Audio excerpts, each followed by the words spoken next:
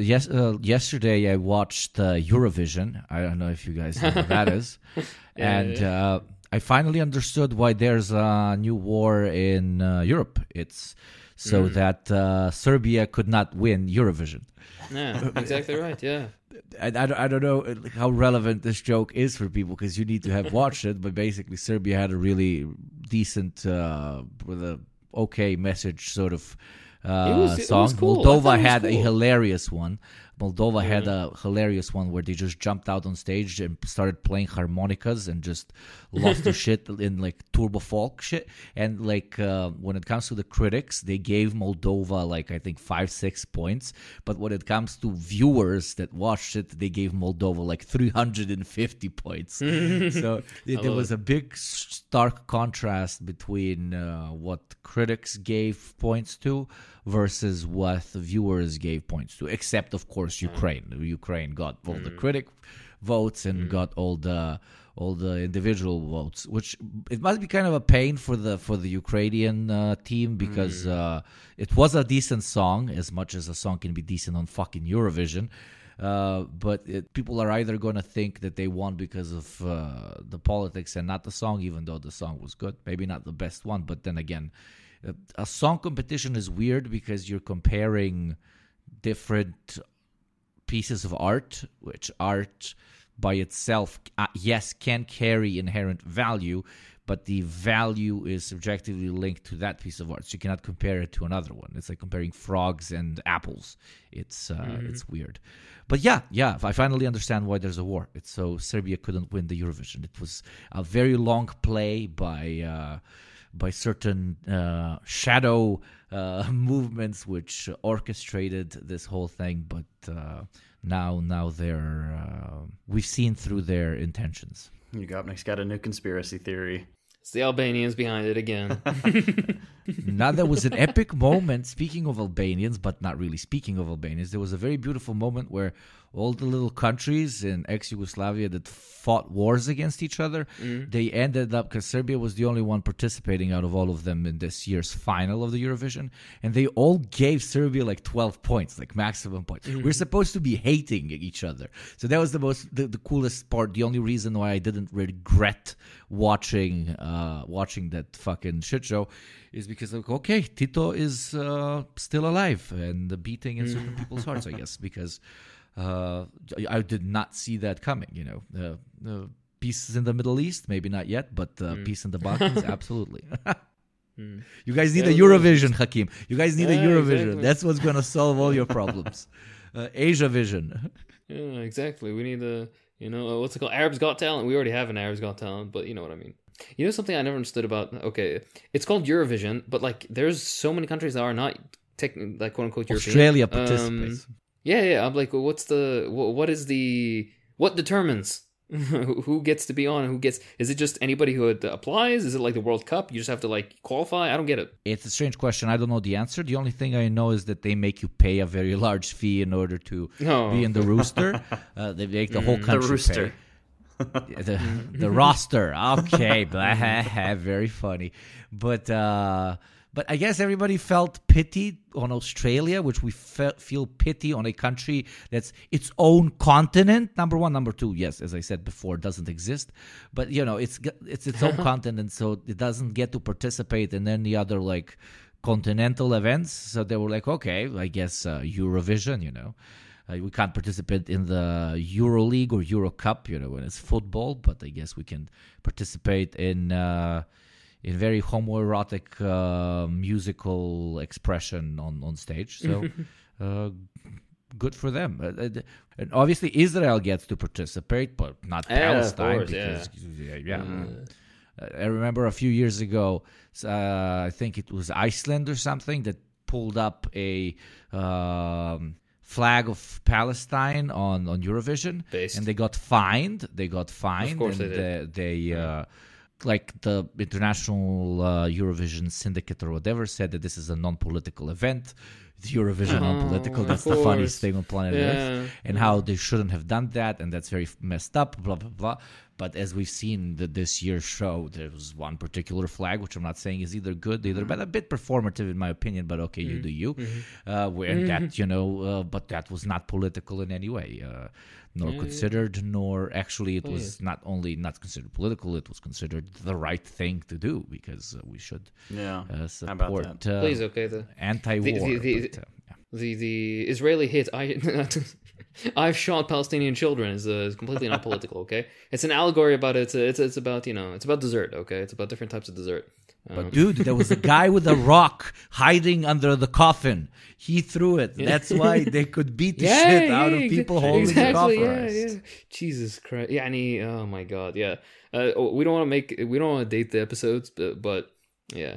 Look, by the time you're listening to this, something else has happened in Palestine, right? The illegal Zionist entity will not stop until it's brought down. So that's which isn't that wild. Like somebody's going to listen to this in like a week or on Patreon, or 2 weeks from recording everywhere else, and they're going to be like, you're like 3 weeks late with the war crimes that are going on here. I know I'm saying it jokingly, even though it's fucked up, but they happen so often that talking about a thing in 2 weeks is like, that was like war crime number 7,892. We're already at 8,000 something, It's almost growing as fast as our Patreon. It's like, that was awful. That was not good. No. Oh my God. Well, I was gonna say, it's like they should. We're just gonna be casually chatting, but like, they shot another journalist. They shot a journalist. It's like, another one, right? It's like, it's the 27th one this month. Oh man. Swiftly moving on from that topic. I was gonna say, this is a side note for the intro, I guess, but thank you to everybody for the million listeners, downloads. I don't fucking know, but it says 1 million on the thing. Okay, I don't know what to tell you. It says 1 million. Thank you very much for the million, whatever. It is a sexy number, lots of zeros. Makes us feel good. Exactly right. Yeah, I mean, seriously, that's huge for how long we've been doing this podcast. So thank you all so much for listening, and we hope you continue to enjoy our junk. Yeah, honestly, I yet again reiterate, why the fuck do you people listen to us? But thank you very much for doing so. We're glad you do. That was the yin. That was the yang. Now the yin comes. They listen to us because we are objectively the best podcast that was ever created, and being the best podcast, which is the best type of media ever invented or created. We are literally the best piece of media to have ever existed in humanity. I don't know why the Oscars don't start including podcasts, because let me tell you, girl, we would fucking win the first one. Okay.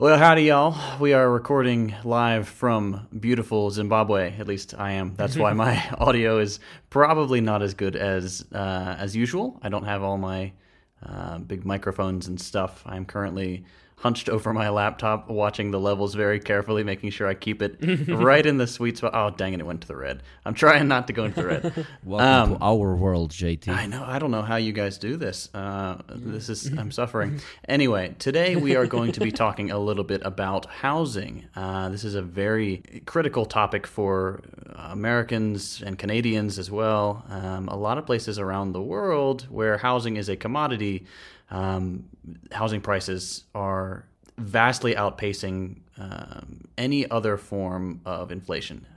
We got a lot of stats for you. It's going to be a doozy. So, boys, where do we want to start? Let's talk a little bit about housing. I think we can start with just the let's say the kernel of the capitalist perspective on housing, which is the landlord. The tick on the ass of every young person, and going into the future, actually vast majority of people in the middle age, and a good proportion of people who are in retirement age as well. If you're unaware, a landlord is somebody who is the lord over land. It's a feudal position, of course, where you have these people who, by just a piece of paper, has decreed that they own the everything that you live in and you interact with, and that you have to pay them a fealty, a fee every month to basically exist in the space that you absolutely need to. Otherwise, you're going to be out rotting in the street. Historically, landlords have been basically usually aristocratic privilege, or people have had money from illicit activities that build very shoddily built housing quickly without any safeties whatsoever for the rapidly rising working class that's being moved from rural areas into cities.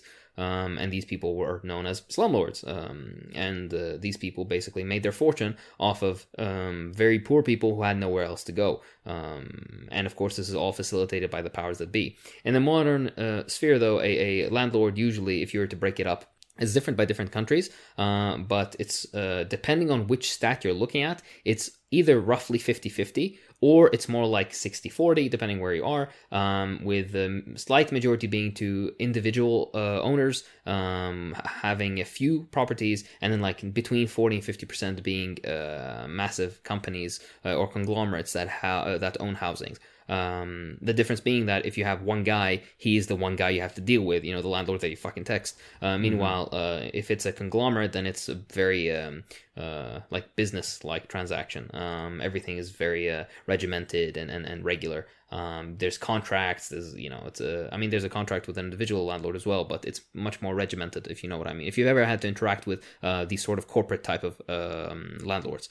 But the one thing that unifies all of them is that they're all parasites. They all basically have property that they feel it gives them the right to profit indefinitely without any sort of circulation of capital, without any investment, without any actual contribution to the economy. Right? It's something that they happen to have bought by virtue of them having more money than you. There's literally no other reason. And as a result of that, you have to basically exist and be paying, I don't know, $1,000 in rent, if probably a lot higher in the United States, every single month. Meanwhile, the bank denies you a loan for a mortgage because they think that you're too insecure to be paying $550 every month on a mortgage. So yes, by the way, this is my little example. My personal example is this.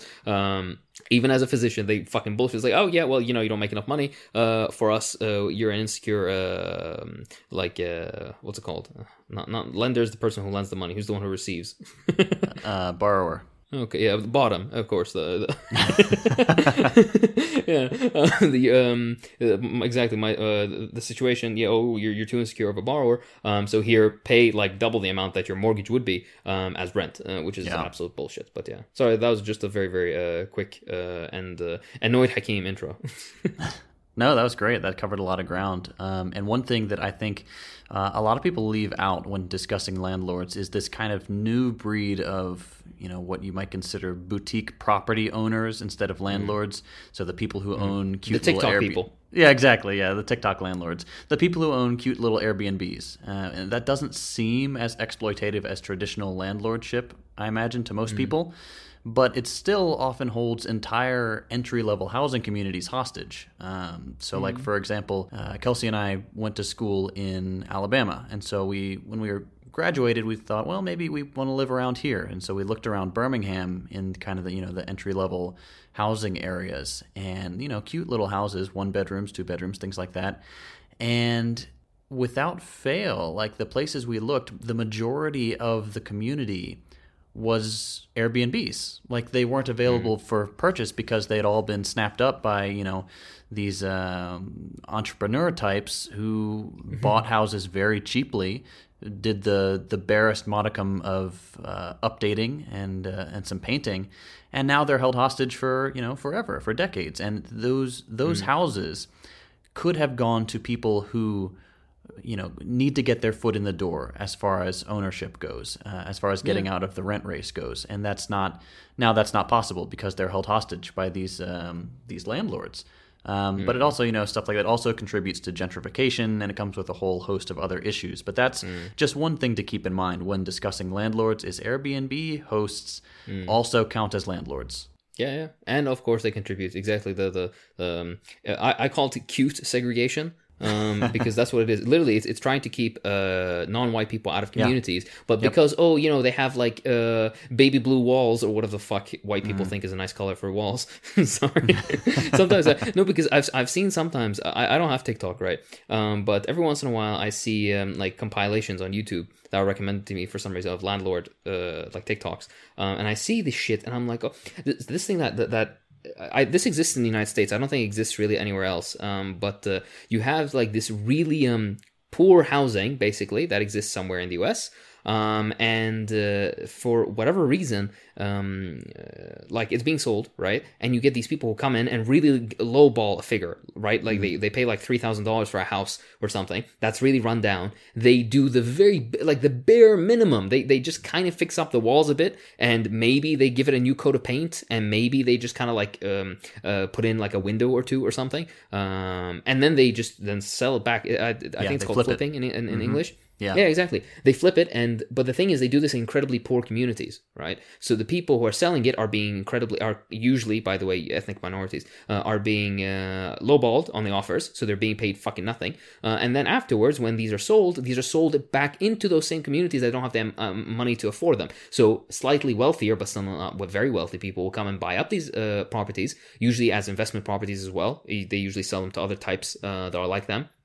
For renting and whatnot, and that slowly brings up property prices, which then makes the rest of the neighborhood more expensive for these very low-income people, which then drives them out, which means they have to sell their rundown homes, which basically causes this like flipping domino effect. And this you see in many of the major cities. I think you saw it in Dallas, in Texas. You see it in many places in California, on the East Coast as well. There's even academic papers written on this phenomenon. It's really messed up, and I think one aspect of it, which we won't delve too deeply into it, but it's intrinsically connected, is number one, American cities are already segregated according to race. This was an intentional policy of urban design in the United States, and this new bullshit of flipping and Airbnb renting and all this kind of stuff directly reinforces those old segregation lines through gentrification and other methods. So these are just stuff to keep in mind. Yeah, always those who have had previously as a group held lower capital as capitalism's treatment of what should be regarded as a human right but has been turned into a commodity gets more intensified as kind of a profit-driving tool, the more they are left out of it. And housing at this point, when you go down to the root cause of why all of this happens, is that it has not. I mean, it has been a commodity for a very long time, but now, especially in developed nations, it's no longer financially logical for both lenders of money, so we're talking about banks, nor for developers of properties to concentrate on first-time home buyers, because they are far less of a secure group to sell to, because you cannot, at the end of the day, trust them to pay back the money you are lending to them as much as you can trust larger firms or even relatively mid-sized landlord companies to come up and swoop entire sections of neighborhoods.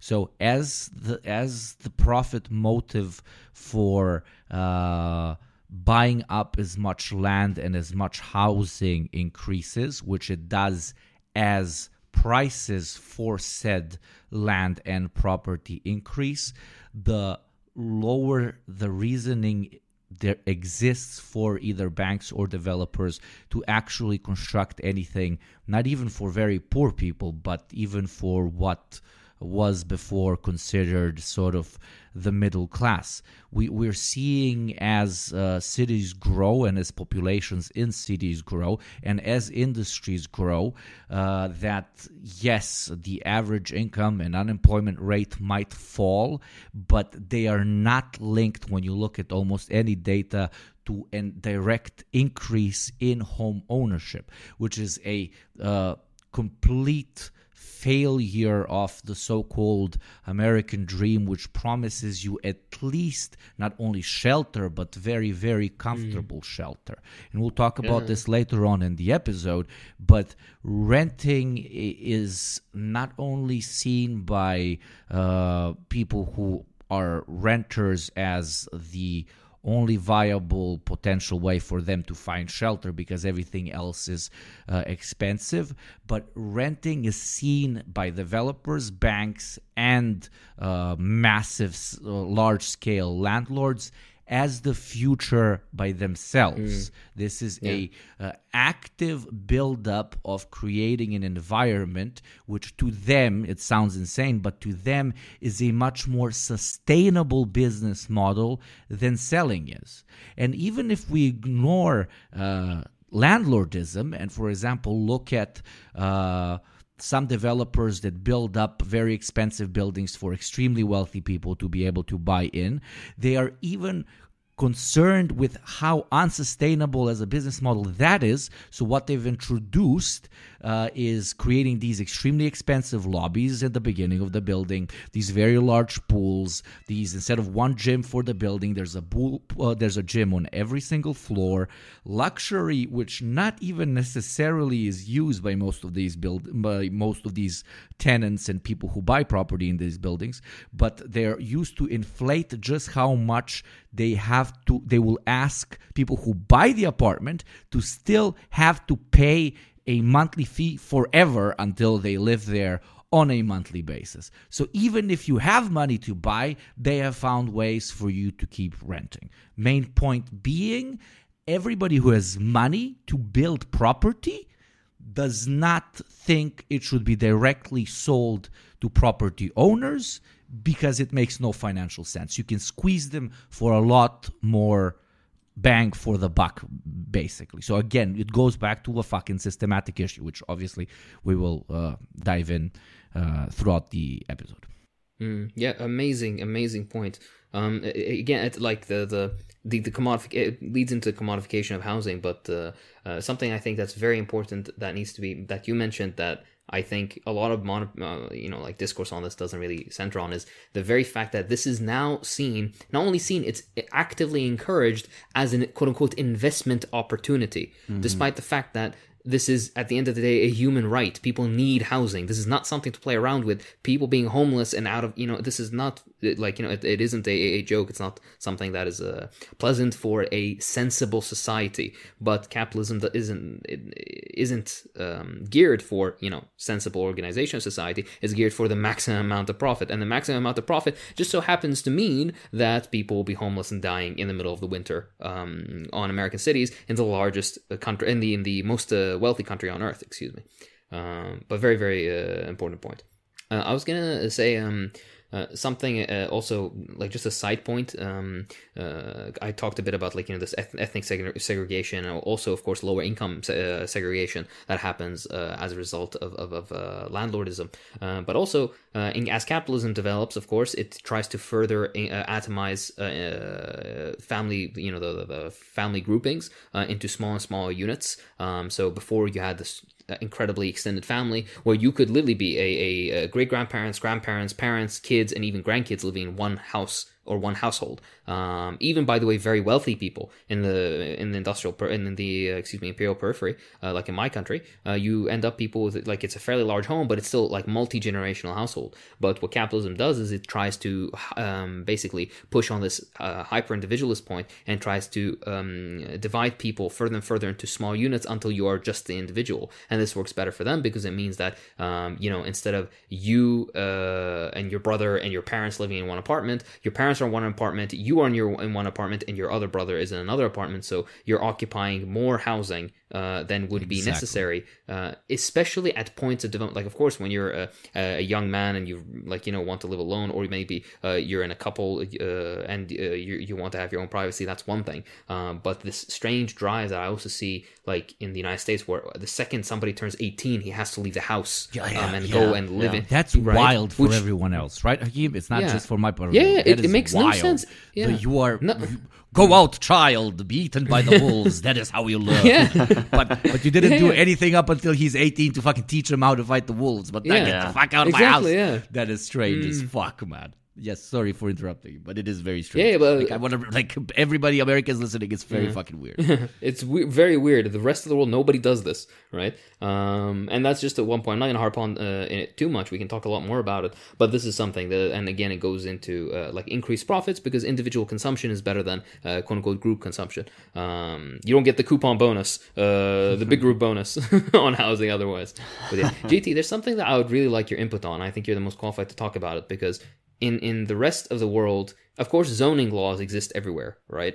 But could you please tell us, first of all, what zoning laws are and how they look like in the United States and how they limit ownership or housing? Sure. So zoning laws, for people who aren't aware, it's basically the area you're living in gets to dictate what kinds of structures can be built in certain areas. So one part of the city may be zoned for industrial stuff, so factories and wharfs and things like that, where another section of the city might be zoned as residential areas, and so only houses can be built there and things like that. And you've got little commercial areas and things like that. So zoning is just, how it's broken up in your little local Sims game. In the United States, we even take it a little bit farther, and it's actually pretty disgusting if you're not aware of it. So in many wealthier areas of the U.S., it is illegal for developers to build affordable housing or even apartments. So even if it's zoned, which is insane, as residential, you're not going to get affordable housing in these wealthier areas. Only single-family homes are allowed. And yet these rich people who live in these single-family homes still rely on the people who would be living in those affordable housing units, the low-wage workers, to provide labor for the businesses that they frequent. So where do those people live? They're forced to commute into these rich-only zones in order to serve their spiteful masters, the people who hate them, the people who want to keep them out of their communities. So it's very dystopian, where you've got these enclaves of the very wealthy. It's zoned for people to live there, but not the poor people. No, you're not allowed to live there. We're not going to build anything for you to be able to live in the place in which you work. And it's it's disgusting to see. Yeah, genuinely. And this is the thing that absolutely amazed me, that the very fact that the only thing in many parts of I remember, what was it, some place in Texas, or not, San Jose Yep. has 96% or something only allowed for zoning. Like the zoning was 96% of the land available, you can only build single unit or single family housing. That means no apartment blocks, no multi-story buildings, nothing. It can only be single unit. That's why again, to Americans, this probably seems very weird, but you Gopnik, you're going to definitely also think this is, Americans are weird about this. Whenever I see video or images of American cities, it looks weird because you see flat land, and all of a sudden towers, right? The quote-unquote economic center, right, of the city. But for miles and miles, you just see literally one-story buildings or even two-story buildings, and that's it. But every other city on Earth, you have variation because, they're multi-story, there's mixed-use development, meaning that usually you have the bottom floor, which is or the first floor is a store or some sort of business, and then the floors above that are housing usually, and there's streets in between, and they're usually walkable to at least to a certain extent. While in the US, you just have the cancer of suburbia, just suburbs of single unit housing or single family housing, and then finally leading into very inner city where there's a bunch of apartment buildings, and then that the ugly ass financial district with the glass buildings. It's the weirdest thing. It's an unorganic way of building up cities, because it used to be, correct me if I'm wrong, but you have industry spring up in a certain part of town, and that does what? That attracts people who want to work in that industry, and then they come there and they start living there, and it's that part of town which is known for the meat plants, and that's where the people working in the meat industry work in, and around the industry, or around, for example, if it's in the mountain, around the mines, different mine towns get created in places where there's lots of farmable land. That's where farmers come and live, build up their houses, and it sort of gets sprung up because of utility, but with the incredibly fast-paced movement of modern industries, especially tech, they get to kind of come to a city which is already established, and they have to pick a spot in which to build up their skyscrapers, buildings, etc., and they end up building them in the financial centers of the city, which they themselves have previously defined as the financial centers, which end up being pretty far away from where those same people working in that industry live at. But usually those people working in the skyscrapers don't give a fuck, at least the higher position ones, because it doesn't cost them too much to constantly travel there, or in the best case scenario, they can afford to relocate to be closer to their work. But those people who clean those skyscrapers, those people who work in the restaurants and the gyms and the pools that I talked about previously in those same skyscrapers, as JT eloquently said, they have to trek from basically across the fucking country to even to log in the morning with their little chips.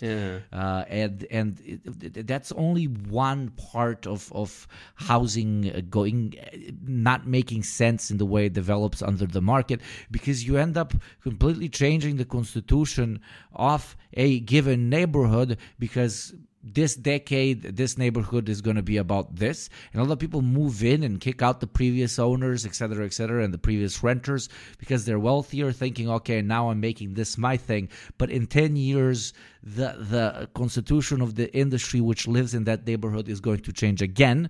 And then your industry that you're working is going to be the one at the shit end of the stick. And it's going to be you who gets kicked out. And we're seeing these generational swaps between people that live in suburbia and people who live in downtown, and then one group makes more money, and then they go out to suburbia because they think it's cool. Oh, now all of a sudden living in downtown is cool. So now they're moving downtown and kicking out the poor people that were living there. And those people are moving out to the outskirts of the city, but then those get more money. So in 20 years, they end up potentially kicking out the other ones. Or the most realistic case, which is we all get kicked out because buildings are not being built to let people live in them by owning them, but to rent them. And landlords, if they rented out all the fucking apartments, then the fucking price would fall. Just like you can't employ everybody, you gotta keep some flats empty. So we end up not living anywhere, and nobody's happy about the spot they live in. Nobody's happy with how big their apartment is.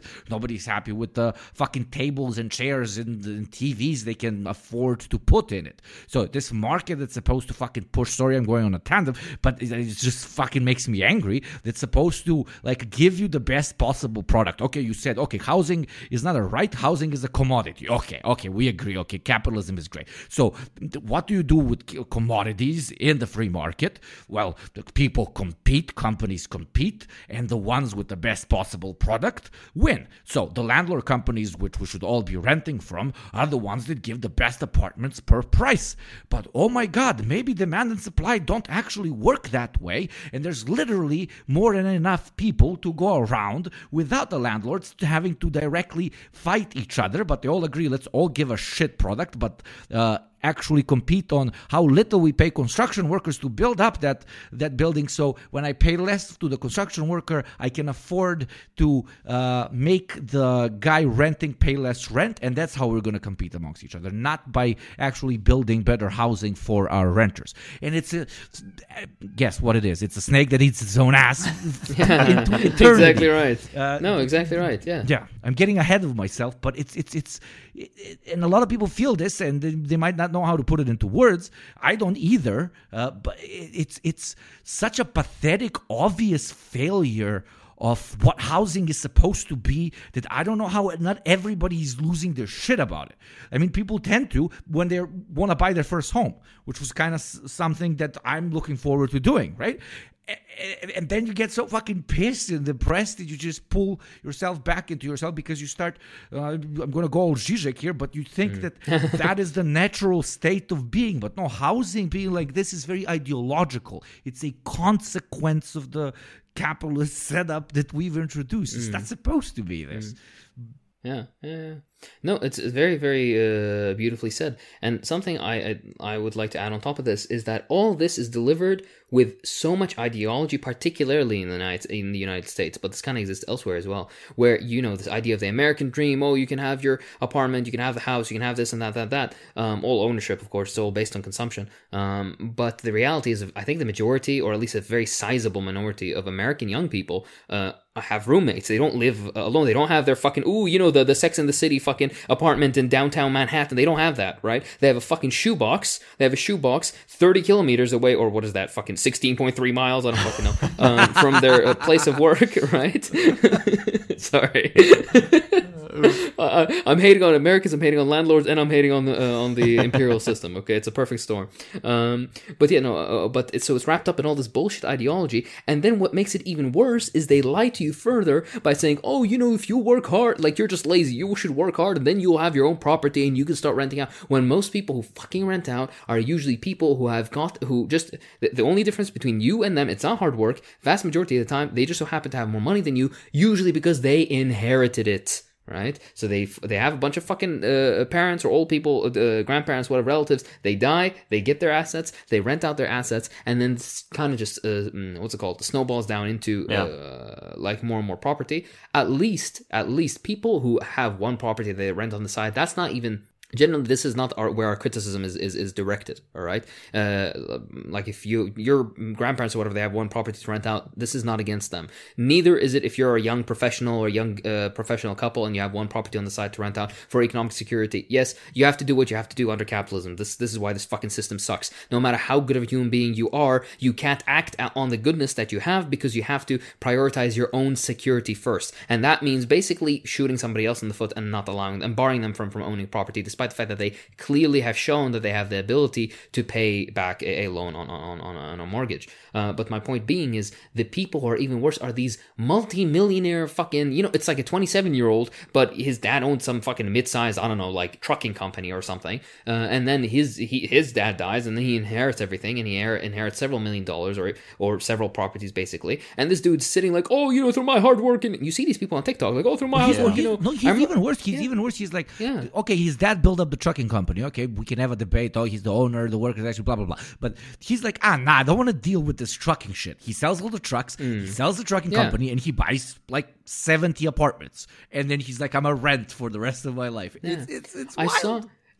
I saw this again, I don't have TikTok, but I saw this on one of these compilations, and it's this dude who's he, by the way, throughout all his clips he goes out of his way to show to be like to not say where he got the money from. It turns out that it was one of these cases. His dad was somewhere in the Midwest, or his granddad or something, and he had some oil business, or not in the Midwest, somewhere they had some natural resource business in the US basically, mixed with transportation, right? The guy died and he did exactly what you up and he said. This guy just sold everything, took all this liquid cash, and then just started buying property fucking everywhere, right? And then he showed like his spreadsheet of what he owns, and he was like, oh, this is how much I make off of rent, and it was hundreds of properties, and in a single month off of rent alone, he makes over $200,000. Jesus Christ, $200,000 fucking dollars, bleeding people dry off of work he didn't do.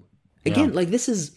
Yeah, I mean, my issue with this is like capitalism has this way of trying to give entitled people an excuse to be like, oh yeah, but no, I did all this fucking work. Blah. I mean, I don't care how much work you did, right? There are people working 100 times harder than you and smarter than you, and they don't have the income. It boils down to luck and inheritance, or basically. And by the way, when we're talking right now, we're talking about mid-size people like this particular douche. If you're talking about established families that have huge amounts of income because they own private companies that are basically housing companies that they've had for fucking decades, if not even over a century. They exist in the United States, for example. And these people have usually gotten their wealth through very, very illicit means. A lot of them started with, first of all, of course, political, what's it called? What is it called in English? Political preference, like nepotism. They pulled strings. Number one, number two, through slumlording, or number three, through little like robbery. Actual poor people during the Depression having to sell their homes, so they buy up shit. Right, this sort of stuff, which happened by the way in 2008 as well. It's just a cycle that, in the end of the day, the vast majority of people don't benefit from it. It's only the slimmest fucking group of people at the top who are the ones who basically then buy up the ad space and have political influence and all that kind of shit to be like, oh no, actually this stimulates the market, blah, blah. We're going to get into their arguments in a second towards the end of the episode. But fundamentally, at the end of the day, this hurts the vast majority of society is hurt by this. But just because it causes profits for a very slim minority, all of a sudden it becomes okay. Not only this, it becomes laudable. It's an investment opportunity. This is your way out of the middle class existence, and that's why after if you remember our episode on the Great Resignation, that nonsense, where people are like, instead of getting out and unionizing, you saw a lot of new attempts at creating small businesses. So they want to enter into this upper middle class idea of, I grow my own business into something. Housing is like this too, where rather than thinking, hey, we should entirely restructure our housing market and not even have a fucking market for this shit, but actually make sure that there's a human right that is met. Instead, people are thinking, you know what? Fuck everybody else. I need to make enough money so then I can start getting property, so then I can become one of the oppressors. Instead of licking the boot, I can be the one who has his boot licked, basically. Yeah. And when you put on the boot, you really wanna like clean it so that you don't feel like you're putting it on anybody's neck. Brilliant points. And the only thing I would like to add is that mid-sized guy that sold his dad's oil company and now wants to be a land leech, I meant landlord. He will get swallowed up as well. I mean, at some point, even these petit bourgeois, I mean, they're far from it. They're massive landlords in that case when we're talking about that guy. But the petit bourgeois in general, the mid-sized capitalist, will end up being swallowed up by massive multinational investment management corporations like, I don't know, like BlackRock, who at one point will buy out all of these landlording companies because they would come in with such an offer that they can't refuse. And for them, obviously, property is a kind of a bedrock of their asset portfolio. And you will end up in the long run, if nothing is done about this, with a few companies that just own all the fucking property, and then and they will be the ones that define who gets to live where. But yeah, I just wanted to intrude with that it's the way housing is being used, the extent to which housing is being used as a commodity right now without any regulations, will end up biting even mid-sized to even some larger sized landlords in the ass. But they're digging their own grave because they think, I'll get a payout out of this, etc., etc. But at one point, your leechy way of making money will no longer be an option because even you, rich guy, you will not have enough capital to compete with the actual big boys. And, oh my God, I'm 45. I've been a landlord my whole life. You will have no life skills and you'll end up in the gutter just like the rest of us. So everybody's like running around thinking they're being the boot, as Hakeem said, on somebody else's neck, but very often they're putting it on their own as well, which is so fucking funny. And if there is one thing to be like kind of looking forward to as the world collapses around us in capitalist filth, is that a lot of the capitalists are going to get fucked as well. So I'm looking forward to that at least. Yeah. No, I completely agree. I was going to say, there was another thing, because we were talking about also how young people in the US have to have roommates, and we also were mentioning the fact that there is gentrification, segregation, etc. There's a concept, of course, with many horrible concepts of the American existence, but one of them is called redlining. I was wondering if, JT, you could please inform us about... Oh, God. Yeah. Okay, so redlining. The U.S. is notorious for redlining. And if you don't know what that is, it's the process of essentially preventing certain populations from living in quote-unquote desirable areas. So, like... I wonder what you mean by certain populations. I can't possibly imagine. So this was especially common in starting around the 1960s, predominantly with black applicants. So Donald Trump's dad actually got in trouble for straight up telling his salespeople, do not rent my housing units to black people, which is, it was about as clear a case as it gets of redlining. And so you can see these, if you search like redlining maps on Google Images, you'll come up with a bunch of these maps where you'll see, actual sectors of the map, circled and shaded in red. Like, okay, these are the poor people areas. All right, these are the desirable to live areas. Okay, we're not going to let them buy here and here and here, etc. And it's all very planned out. It's very much segregation, and it's ongoing to this day to an extent, especially with the zoning of the single family homes thing. I was going to say what's so interesting is if you look at the ethnic division in major American cities, they're almost 1-to-1 with the redlining policies that were drawn before the 60s or even or around the era. It's insane how like how inbuilt discrimination and inequality is built into every aspect of American society, in the American legal system, American housing market, everything. You know, it even goes to the point that, and this is fucked up when I was reading about this, because I was like, they can't be this evil, and the United States is always that evil. You know, at the time, because African Americans weren't allowed to, they couldn't afford their own vehicles, like passenger vehicles, right? So they usually would have to take buses. So do you know what they would do around major or around pleasant areas of cities where, you know, the areas that you want to live in, right? They would build these low-rise bridges that would be too low for a bus to pass under. Only passenger vehicles can pass under. And this was a subtle way of trying to prevent African Americans from entering into the quote-unquote pleasant areas. The only way you can get there is in a car because it's too far from where you live, and the only way the only form of car you can get in there to is a passenger car. A bus won't make it underneath that bridge, it's too low. And since African Americans aren't allowed, they're essentially barred for all intents and purposes, they're barred from ownership of vehicles. They wouldn't be able to enter these. You know, it's this fucked insane. up segregation. That's the wild levels that they go to like forbid people that look different than them from walking in their streets. I was gonna say the current U.S. president was like practically a segregationist. Like, what the fuck, man? Yeah. Like, it's, oh my god. Like, you know, sometimes you. Like, this kind of irritates me. Like, sometimes people will be like anti-Castro, for example. They're like, oh, because he had, what's it called? He said some anti-LGBT or he was homophobic when he was younger, right? And then basically like, oh yeah, and they'll denounce him to the fucking moon, basically, even though he's not only recanted his position, but has tried everything else to fix the issues that he helped create in the first place. Like, he actually atoned for what he tried to do. Meanwhile, you have actual fucking segregationists in Congress, in the Senate, and as a fucking U.S. president, right? And nobody gives a shit. You think he changed his opinions? You think he looks at black people any different? No, he's a fucking political scoundrel. He knows what he's doing. He knows how to stay in the game. Just like how Hillary Clinton, literally, in one clip, she's like, oh no, marriage is a sacred institution between a man and a woman. And 2 years later, she's like, no, I believe in the right to gay marriage. They're fucking... Oh my god, I'm actually very sorry. I apologize, but this stuff really... The hypocrisy of the American political class really irritates me, and what makes it worse is that American liberals, well-meaning, bleeding heart fucking liberals, will look at this shit and be like, oh, I see nothing wrong with this. Absolutely not. Meanwhile, their actual attempts of socialism, which had their flaws, but would attempt to correct those flaws, these people, they don't even want to look at those examples. But they're going to give the segregationist or the guy who bombed Yugoslavia, they're going to give him 1,001 excuses. Please, fuck off. I have a joke. Joe Biden won.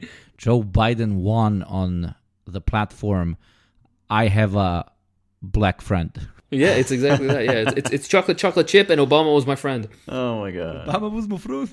Yeah, I can't be a segregationist. I mean, I was VP to a black president, and that is how the planet works, ladies and gentlemen. Yeah. Absolutely. Give him chocolate chip. I mean, the other day he said he went on stage and he said, you know, back in the day we had real segregationists, but we'd always go to lunch together. It's like, Jesus Christ. I wonder who couldn't go to lunch with you though. I wonder who wasn't allowed at the table, Joe. Who? You fucking piece of shit. Oh my god. Anyways, moving on. It's like I'm now imagining like what was that, Solid Snake, and then you have what's the other one when he's pissed off, Liquid? Type of snake from Metal Gear. Oh, which Metal Gear are you talking about? There's Liquid Snake, there's Venom Snake. Like, there was the Big one Boss, meme with Bernie Sanders where there's normal Bernie Sanders. Oh, yeah, Venom Snake. Yeah. What was it? Venom Snake, yeah, from Phantom Pain. Yeah. Venom Bernie Sanders. I'm imagining Venom Joe Biden being like a weird copy of Putin, where Putin told the Ukrainians, you want to see the dehumanization, I will now show you real dehumanization. but Joe Biden says, you want your safe spaces to segregate you? I will now give you real segregation. He looks evil. Is that just me? He looks so fucking evil. Like, okay, Trump looked like an idiot to me. Yeah, Trump looked stupid. He looks like an idiot. He was like, I'm just gonna do this for the memes, and then he realized, oh fuck, I actually won this shit. I don't think he ever had an intention of getting to power. I think they've even proven it. When he in his Poor private Melania, conversation. that's all I'm saying. Yeah. Poor, post. Look, she should at that point she should have become a Titoist. She was like, the collapse of Yugoslavia was the worst fucking thing to happen to me. Listen, Trump, I have this idea. Worker self-management. It's gonna be really good in the South. Trump coming, international plays in the background. This is how we do it, guys. Yeah. There's the Reagan quote. What's it? The Reagan co-op quote? Hold on, I'll bring it up. What the fuck was it? I'm not gonna find it. Whatever. He's talking shit about the federal government. Dude, shut up. Okay, don't you have like black people to impoverish?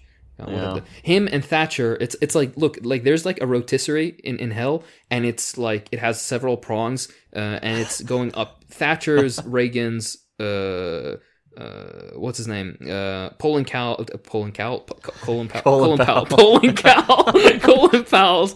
His name is Colin, so it's relevant, right? Yeah.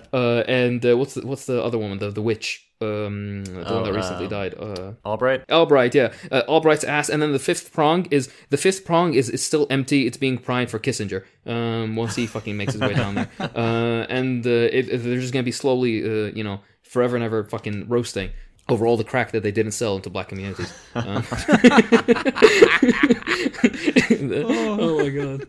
Jesus Christ. That and the unsold fucking that and all the broken M16s that the Vietnamese oh my god. Anyways, huge tangent aside. So probably say, but not when we're talking about segregation, there's probably even back then and today like efforts to prevent these residential policies as they exist today, especially in the United States. Yeah, so there's actually a new effort in the States to prevent more than 3 people who aren't related living in the same residence. I don't know if you guys have seen this. Yeah, I saw it. Yeah, I was confused by it. Yeah, so like just about every college student goes through a period in their life where they live with, 2, 3, 4 other people in the same apartment because it's just, that's how they can afford it. That's how they can pay the rent every month. And now so there's this push to make that illegal. You can't have more than 3 people who aren't related living in the same residence. So this hurts things, obviously, like communes, collective living environments. But it also makes the average low-wage job completely insufficient to afford an apartment like that. So, like, young people living together as roommates is good experience for Americans who are often isolated from their peers, right? We're just intensely atomized here in the States. But, like I said, it's also essential to being able to pay their rent. And so this one change to housing policy will both contribute to the continued alienation of workers from each other and feed this mindset that we have in the U.S. of hyper-individualism, of doing everything yourself, of not relying on anybody else, of not relating to anybody else, of not working together with anybody else. All of this stuff is very intentional. It's done with a purpose in mind. And we just need to be aware of that as it keeps happening. And it's so wildly hypocritical because at the same time, they're introducing legislature to make everybody go back to the office. Like they're not letting you sleep in the same place with other people, but when you gotta come here and get exploited, then you can be as many people that are not related to you as you want. Actually, we will force you, and we will force you to pay for the metro ticket there, and the cab, and the Uber, and then back, and then the food in the office. That's when it's important for the economy to come back to the forefront. That is why you must fuck up your daily schedule. But when it comes to actually living with people that you like, that you can also fuck, because you're not related. Do not fuck your cousins, guys, please. It's all of a sudden absolutely insane. Like there we go. It's the bigger conspiracy. Capitalism leads to incest. It makes you only live with people you're related to. Oh my god. See, this is the Alex Jones was right all along. These are demons, people. Kill the child, corrupt them all. It's the doom music. But no, landlords want you to fuck your sister. They're corrupted. Exactly right. They're putting incest in the water.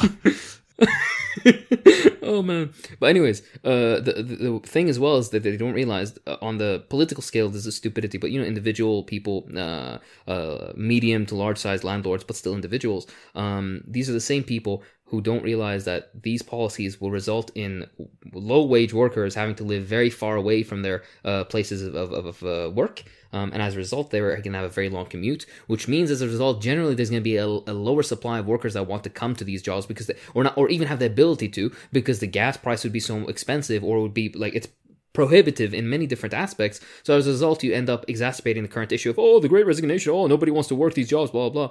As well as basically just driving up fucking like the environmental damage because of car-centric culture in the United States, which means more driving. By the way, coincidentally, shares of gas companies have been going up, and so quite a few Congress members and senators in the U.S. have shares and ownership shares in gas companies. I wonder where that must be a pure coincidence. Sure, by the way, absolutely. No way, guys. Are you some sort of communist? Like this is alarming that you have such conspiracy theories. But anyways, let's bring it back on track on the issues with renting. If you are born to parents who are renting, you are more likely going to be a renter yourself than somebody who will own. Now, the reason for this is because when you are renting, you're taking a substantial amount of your check at the end of the month, and you're not using it to put in savings or to put into investments or whatever else. You're using it to be put into rent. And sometimes this can be, if you're very lucky, it can be like 20% of your paycheck. But especially in major cities where all the good jobs are, this is as high as 40, 50, 60, even 70% of your paycheck. Now, if you're putting 70% of your paycheck away for rent, that means you barely have enough left over for utilities and basic living expenses, insurances, and stuff like that. And maybe you're gonna have an avocado toast or two, and that's why you need to cut that out. Okay, by the way, that's the way to making out of poverty wages. All right, the only thing stopping you from becoming Jeff Bezos is two fucking lattes a week. All right, please. Those small pleasures in life that make life slightly more bearable. Cut all those out. Right, you should work, shit, and sleep, and your sleep should also be cut down. All right, work on that the side hustle. Yeah, but my point being is, if you're contributing such a large amount of your paycheck into rent, that means you won't be able to save anything or put anything towards investment, which means that most likely you'll never be able to build up the capital necessary to meet the bare minimum to own to get a loan to buy a house. Right, now compare this with somebody who most likely owns, or their parents own. So these people usually they'll inherit a bunch of money, or will have a greater ability to accumulate capital, have some money saved over to be able to afford the loan. Now, this is a basic. This is the first layer. Now, imagine their kids, right? So they had 2 generations prior to them that owned homes, right? So they're going to have not only a larger inheritance, but even a greater ability to save money. Most likely, they're going to be inheriting more than one single property. And with this third generation, then this will, of course, compound down to greater and greater wealth, right? And of course, more properties. What this is an engine for social inequality. Now, this particular example is not very accurate because we're talking about single families. This is not really the way it works in the United States. In the United States, it's usually a family where they have already inherited massive amounts of property. I'm talking about these middle to large ownership families, right? So one guy who has maybe 6 properties, let's say, and his kids end up getting those 6 properties, and then they make from the money of that, they accumulate, and they get it to 10 or 15 or even 20 properties, and then the third generation can get it even into 100 properties. And then at that point, you have this agent, or again, this engine, which greatly accelerates as time passes. It's almost like a logarithmic scale for social inequality. And this is funnily enough, when you look at the research for this is exactly what's been happening in the United States, in some parts of Southeast Asia, where they don't have laws against this sort of stuff. In Europe, recently, it's been slightly prohibited, but many of the restriction laws are being lifted. For example, even the social democracies, the ones that they fucking liberals in the US love so much, they're being lifted. So places like Oslo and Stockholm and Copenhagen are absolutely littered with homes that are owned by, it's one guy and he owns entire streets, and so on and so on. What this causes in the end is a calcification of your class of origin. You're a proletariat. You end up dying a proletariat who's usually, and their kids are proletarian in origin as well, and you're as a result they're renting. Number one, that's the first point. And number two, at the end of the day, you, again, to reiterate this point because it's not reiterated enough, you, at the end of the day, if you had gotten a loan somehow, right, you would have been making consistent payments on that loan, because there are people in the United States currently who are 60 and above who have been making consistent rental payments since they have been 17 years old, but they've never been able to qualify for a loan because they're too insecure to pay back, despite the fact that they have 40 years of consistently paying every single month.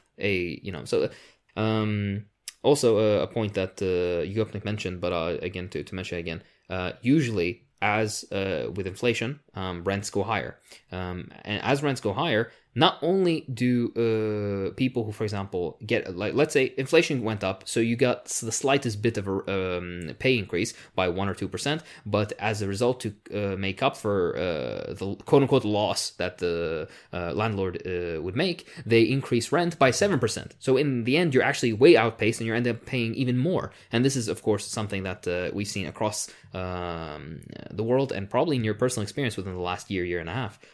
Like, not to ramble on, but the entire institution of landlordship and renting specifically is built around keeping you poor.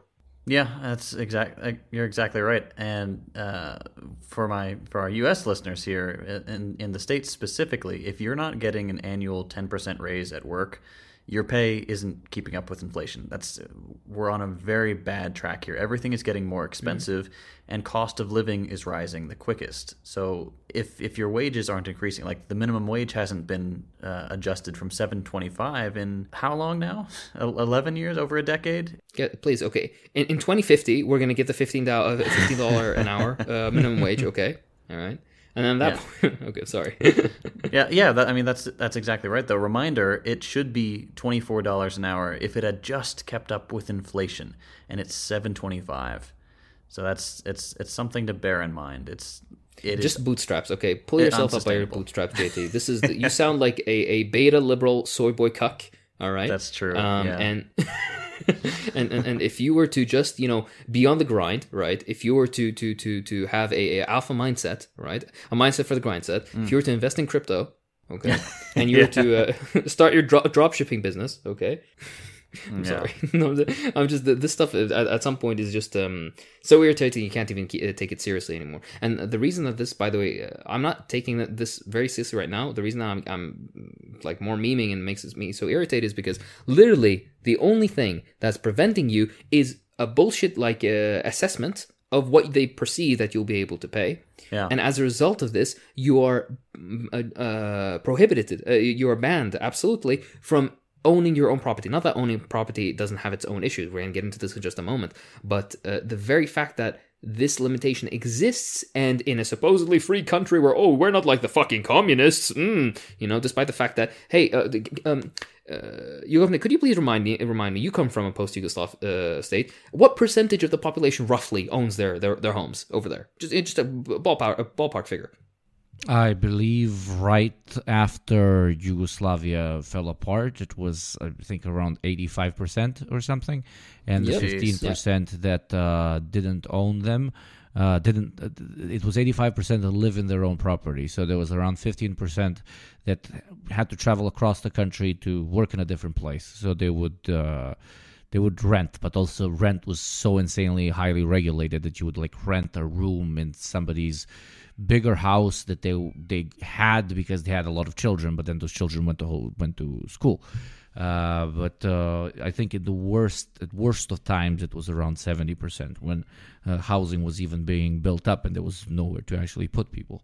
Wow. But it was a completely different ballgame. Yeah. In if you look at also other former socialist countries, Poland, Hungary, Czechoslovakia, or the Czech Republic and modern day Slovakia, the Yugoslav countries as you mentioned, Belarus, Russia, Ukraine, Lithuania, Latvia, Estonia, the percentage is almost consistently between 80, 85, and 95%. In Cuba, it's between 90 and 100%. Same with DPRK. And the examples go on and on. Now, those numbers are falling very rapidly after the fall of their forms of socialism, very, very rapidly. Exactly right, yeah. But the point I wanted to make is, if you notice what you said, at worst of times in Yugoslavia, it was around above 70% ownership. JT, could you please just run us by a figure? What is the percentage right now of people who own their homes in the U.S.? The thing about the U.S. is it's pretty misleading. So they claim the national rate of home ownership in the U.S. is 64.8%. Now, the thing about that is, I don't know about you, dear listener, but I know, let's see, exactly 2 people my age that own a home. The rest of everybody I have experience with, everybody I've interacted with online, everybody I know personally, rents and will continue to rent because they simply can't afford to get a down payment on a home, especially now. So I'd be very curious to see what the breakdown is for millennial and younger people who are interested in buying homes, because that, I can't imagine that being more than 25% would be my guess. If I remember right, I looked this up a little while back, but if I remember right, the highest possible figure for millennial ownership was like 27%. Oh yeah, there you go. Right. In the Soviet Union, when you got married, you got an apartment. That's just how it was. Wow. You got married, you got an apartment. By the way, you want to know? Okay, yeah, fine. Soviet Union, second largest economic power in the world at its time. Blah blah. How about this? Libya. When you got married, you got an apartment. Libya, a third world country. Okay, Iraq was no different. And even now, when capitalism is reintroduced, some of these places where it was not present during that period. Funny enough, because most families own homes, they had the ability to save up a bit more money so that they can help out their kid with the down payment for their first flat.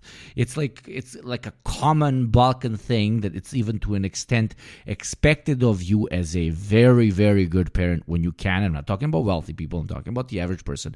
It's kind of not expected. It's kind of something that you would be extremely proud of yourself for doing when you, after post-university, give your kid a flat. Nothing fancy or whatever, but because everybody knows how insanely difficult it is to get a place to live in, people try and help them out because they know that they didn't have to have that problem because the state often quite literally handed them the keys and asked them just to pay like a small transactional task, which if I remember correctly, there was a lot of protests about like, oh my God, you're making me pay like 200 equivalent of what is $200 now to get this flat. This is like the state is profiting off of us. This is disgusting.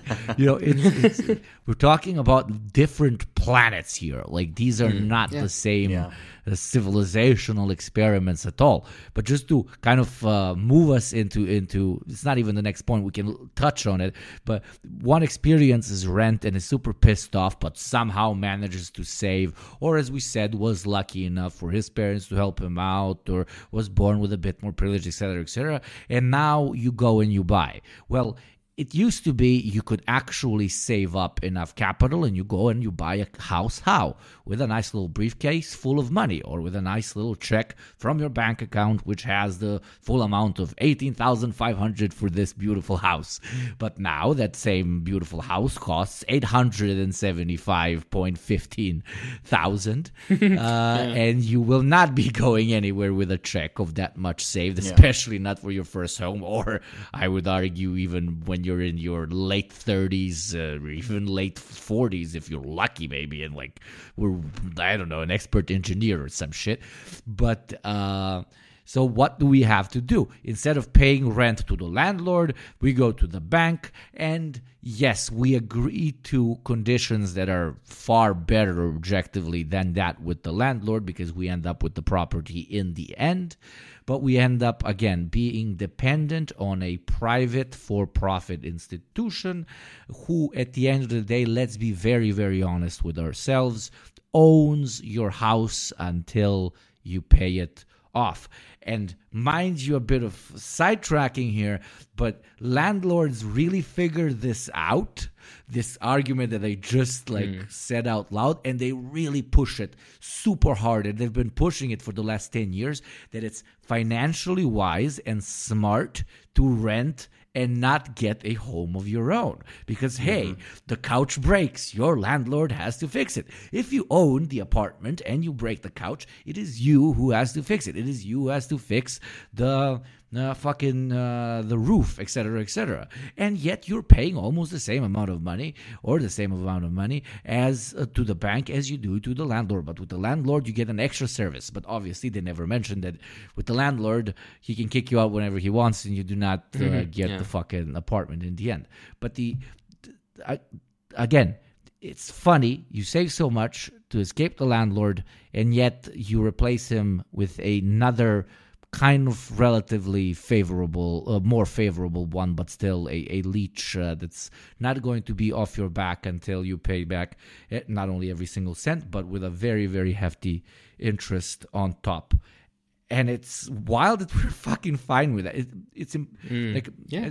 A lot of people say, okay, well, when you ask 70% of millennials say that they'll never, that they never think they will be able to own a home, right? And then you ask the 30%. And out of those 98% of those 30% that think they will be able to own it will not own it. They will make a contract with a bank which will own it. Yeah. Nobody, absolutely nobody, except 1 or 2% can actually buy a home by themselves. And I would say 70 can't buy a fucking house. You can't buy a fucking motorcycle. People buy, we buy TVs. Like TVs, the big promise where I can watch my fucking commercials and my NFL and shit. You buy it on loans. Okay? You buy a fucking TV in a box that shines. It's hilarious. My first microphone to make a fucking YouTube channel, I took like a 2-month fucking credit thing. Then it ended up being bad. I couldn't return it. We're just getting fucked every day, and not in a good way. Yeah. No, I remember. I mentioned this in one of the early episodes, but I had a friend who had somehow a connection to Fox News, and I would just watch in awe of the fucking ads that are on American television. One of which was like, it's like, they're advertising fucking appliance. I don't know. It's like, oh, you pay. It's like it costs like blank. Let's say like costs like $900 or what's it called? 15 monthly payments of like $19.99, and then underneath in like really small text, it's like 15% interest rate. I'm like, Jesus fucking Christ! What is this shit? What is this? Buy even a fucking milkshake maker. As a kid, I was like, oh my god, look at these beautiful capitalists. They got fucking milkshakes, but now you gotta get a loan to buy a fucking milkshake, and milkshakes suck as well, objectively, except the cherry on top. So one thing that I think is worth mentioning, this is especially common here in the States, and you guys tell me if it's the same for you. So most people here see a house as a good investment. That's pretty much a universally understood thing in the U.S. And, in some ways it is. Like when the market is hot, you'll be sitting on a very valuable asset. Though, of course, any gains you'd make from selling it will likely be mitigated by the rising cost of whatever replacement property you'd buy. Like speaking as of right now, like anybody who sells their house right now in the States, it's not going to help them really because it's going to be a wash. They're going to have to buy a house that's, 300% more expensive than it was 6 months ago. But, in some ways it's also a scam owning a home because I saw a story of one guy, you may have seen it on Reddit, who built his house with his own 2 hands, and he paid it off decades ago. And since then, he has paid more in property taxes over the years than the cost of the house. So even if you own, you're still getting fleeced. But, that being said, homeowners do get certain perks that are withheld from renters, especially since COVID. The most recent one being a mortgage freeze while renters still had to pay their rent every month. So, yes, homeowners are favored, and yes, a home can be a tremendous asset if you manage to pay it off and if the market is hot. But it can also be a big liability. But what do you guys think? Is that sentiment similar where you are? Absolutely. Full time. Everybody thinks it's we like to say, you either keep money under the mattress in the bank or in the walls. And in the walls means you buy property. Property tax is very low, for example, here, but except if you have a lot of properties, then it increases with more properties that you have. But it is an investment to an extent, but one that, again, just to not repeat myself, but it's very landlocked. It's if you're a ship, you cannot actually get to it. If only very wealthy people can afford to look at housing as an investment. Everybody else just wants a place which they can, even though it's just emotional, but that they can call their own home, in which to feel like they. It's not about ownership. It's about a feeling of being grounded here and knowing that you cannot be, that you cannot be kicked out at any point. Which again, it's kind of impossible today, unless you buy it cash, which nobody can. They're gonna be bad. They're gonna be looking sideways. He was like, "Where do you?" It's like, "Do you sell like illegal weapons? What do you do?" You have to have the 2 buttons open with the gold chain so they know. But what was I gonna say? It's different, I think, in the imperial periphery. Usually, housing is still very much a semi-secure investment. But at the end of the day, it all trends towards the American market. Like everything is slowly becoming like that, right? It's just because all our capitalisms are not as developed as what you guys have. Oh boy, there's more goodness in store for us. But yeah, it's exactly this shit. But I was gonna say also, this is something that's not mentioned or spoken of a lot either, which is the direct political influence, not political influence, but the hand that politicians directly play in anti-renter and pro-landlord legislation. And the reason that this happens is because, surprise, surprise, the vast majority of your politicians are landlords themselves. Because again, it's this speculative, asset. If you want your way to wealth is through fucking buying up all these streets and having poor people move in and extracting rent from them. Yeah, and you see this, for example, in the United States, where whenever anti-renter legislation is being passed, it's of course passed by a Congress that is majority landlord. Same thing with the ministers of Parliament in the UK. Vast majority of them are also landlords too. And particularly when it's a motion regarding renting. For example, in the UK, there was just a couple of years ago a legislation that was about to be passed for you have to ensure that the apartment that you're renting out is fit for human habitation, and that was shot down. Yeah, if you can believe it, by majority landlord, because they don't care about people, they just want profits. These are little fucking demons. There's no other way to put it. How can you, as a human being, ignore? So, like Marx says, ignore all this. Just as a human being, right? How can you look at this shit and be like, you know what? Fuck that. Just for an extra $200 a month or something? What is wrong with you? Fuck me. Yeah. But anyways, yeah. In all the quote unquote democratic governments, liberal democracies, you'll see an overrepresentation of landlords in their political structure as compared to the general population. And you wonder why that is. It's because those people who have direct access to capital have the ability to engage more in politics, because the rest of the population is too busy just trying to survive. So then you end up being in this dictatorship of the bourgeoisie, in which your opinion doesn't fucking matter. What you want doesn't fucking matter unless you have capital. That's why it's the bourgeois democracies pretend to be democracies, because even if you were to reach any position of power, they wouldn't allow you to do anything, right? You don't have the say, you don't have the influence, you don't have the money from your renting to use for lobbying. It's everybody who's anybody who has enough capital knows that they need to diversify their investment portfolio. And you have to have a certain part of your assets in secure assets, and property is always defined as one of the most secure assets. So you have to buy up shit. Politicians, very often, especially in the West, are extremely wealthy people. So they have what? They have investment portfolios. And because they have investment portfolios, they have what? Properties that they own either for rent or just to keep so they can resell in the future at a profit margin. Which, what Hakim perfectly said, the dictatorship of the bourgeoisie isn't just your boss at work, but it seeps over into the state which governs you, because the only people, the majority of the people who are let into the Senate in the first place are bourgeois themselves. And that then applies not only to housing, but they have vested individual personal interests in, for example, not paying off student loans, or not allowing for free universities, because plenty of these fucking people sit on boards of universities. Why are there boards of universities? Not trust me, to keep up academic standards, but because it's a for-profit business, etc., etc. Apply that to every single industry, and you will realize how no senator actually wants you. Most senators don't actually give a fuck about improving society somewhat. Okay. Honestly, honestly. All right, I think we've spoken extensively about all these issues with renting. Maybe we can just briefly touch on potential solutions.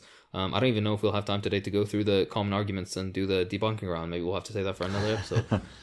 Let us know if you're interested in that, and we'll do it. It'll be like the communism no food, no toothbrush thing, maybe. But yeah, so maybe we can discuss a bit on the solutions, potential solutions. there's a few of them. Mao knows. Exactly right. Yeah, Mao had a little thing where he would. Do you know what he would do? He would just invite the landlords just for a chat. Like, landlords, please, I just want to talk. I just want to chat. I just want to join talk. my all Discord right? server. He invited them all to his Discord server. Yeah, there's landlords and sparrows have a lot in common. They both die easy. Oh my god, niche mouse memes. All right, but yeah, let 100 landlord heads bloom. So the sorry,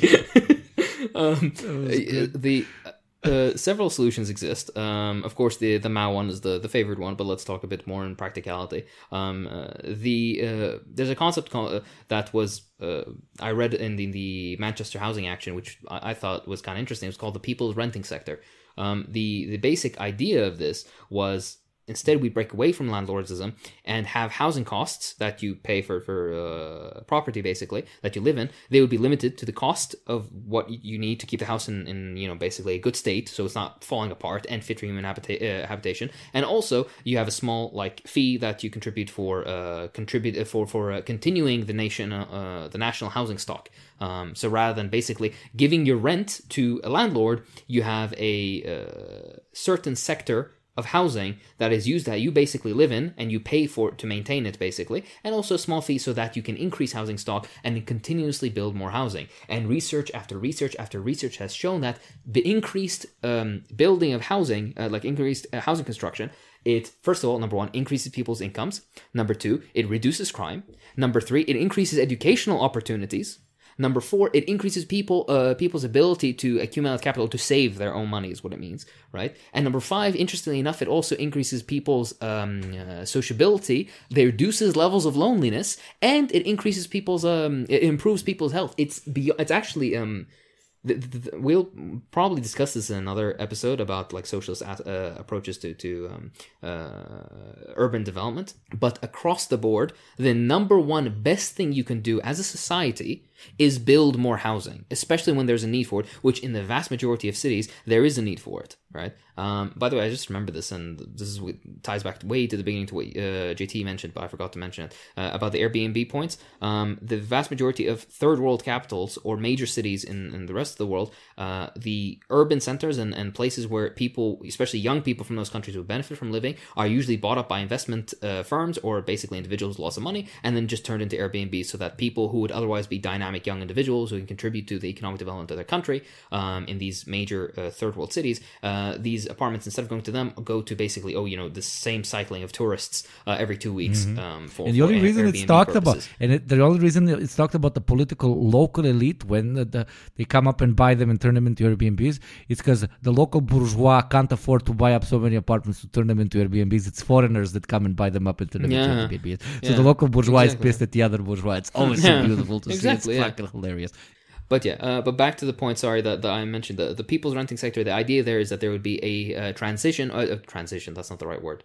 Transition is correct English, excuse me. Transition or transference. If you want to. Yeah. Exactly right, yeah. Transition or transference from landlords, property transference from landlords to common ownership. Just common social ownership instead, because that way you can actually end up with, something that benefits the rest of society. Now, here's the issue. Run this by any bourgeois, liberal, democratic fucking order, and you are going to be, if you're not going to be shot, basically, you're going to be vilified. There's no way you're going to do this. And the only way that this has been accomplished historically is either during socialist revolution or being right next to a country that just had a socialist revolution. So the example of the social democracies of Europe happened to just be right next to the Soviet Union, so that's why they had incredibly expansive public housing sectors that could be protected from the grubby fucking hands of landlords.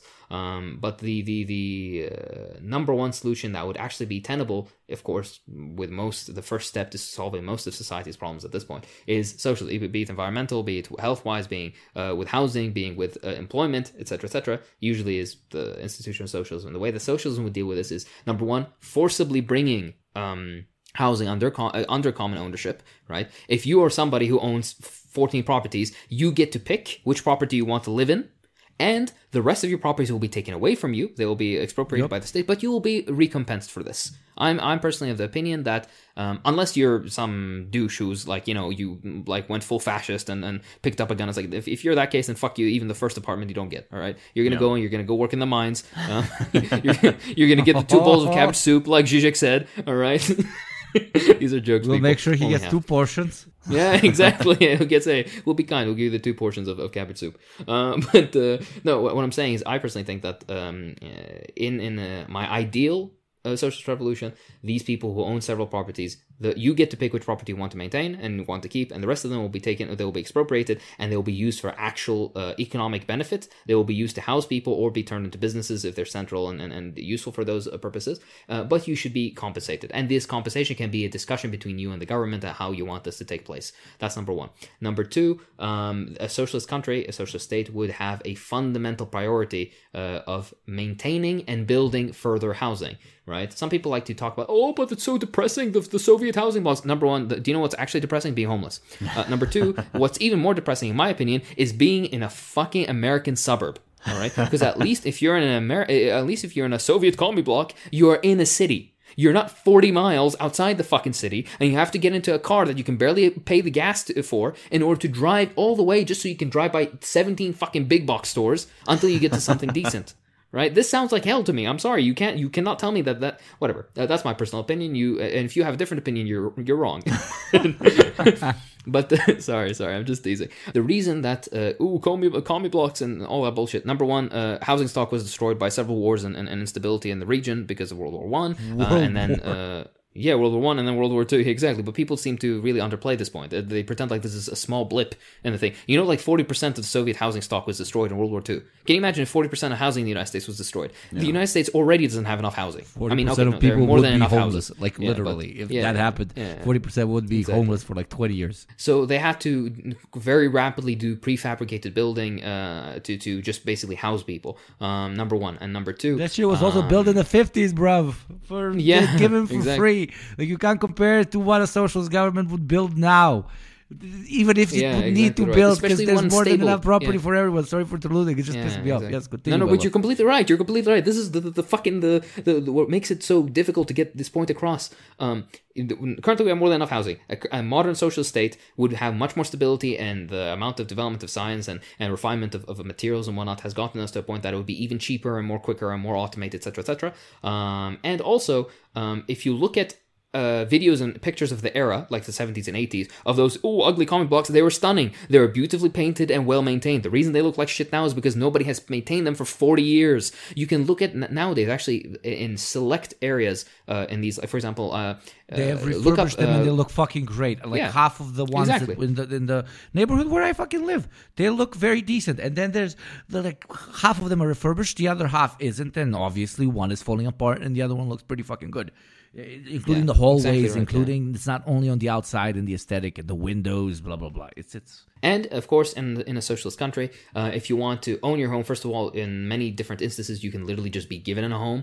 Even if you had to take out a loan, it would be a 0% interest loan that you would take, that you basically just have to pay back the exact amount. And by the way, you have a guaranteed job and guaranteed employment and guaranteed everything, so you have no risk. This is basically. Yeah. There's no risk in this loan. And number 3, most importantly, if you were to rent was pegged to like 4% of your monthly salary, if even. By the way, right? So the entire issues that modern capitalist countries would face are basically non-existent. That doesn't mean that there won't be issues with housing. In every social system, there will be some sort of issue with housing. And with man's hubris, people are never fucking happy.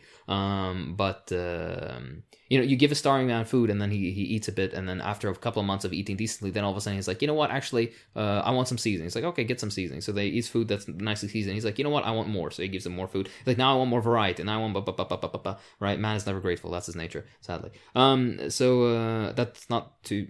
That's a very boomer way of, I just realized of what I said.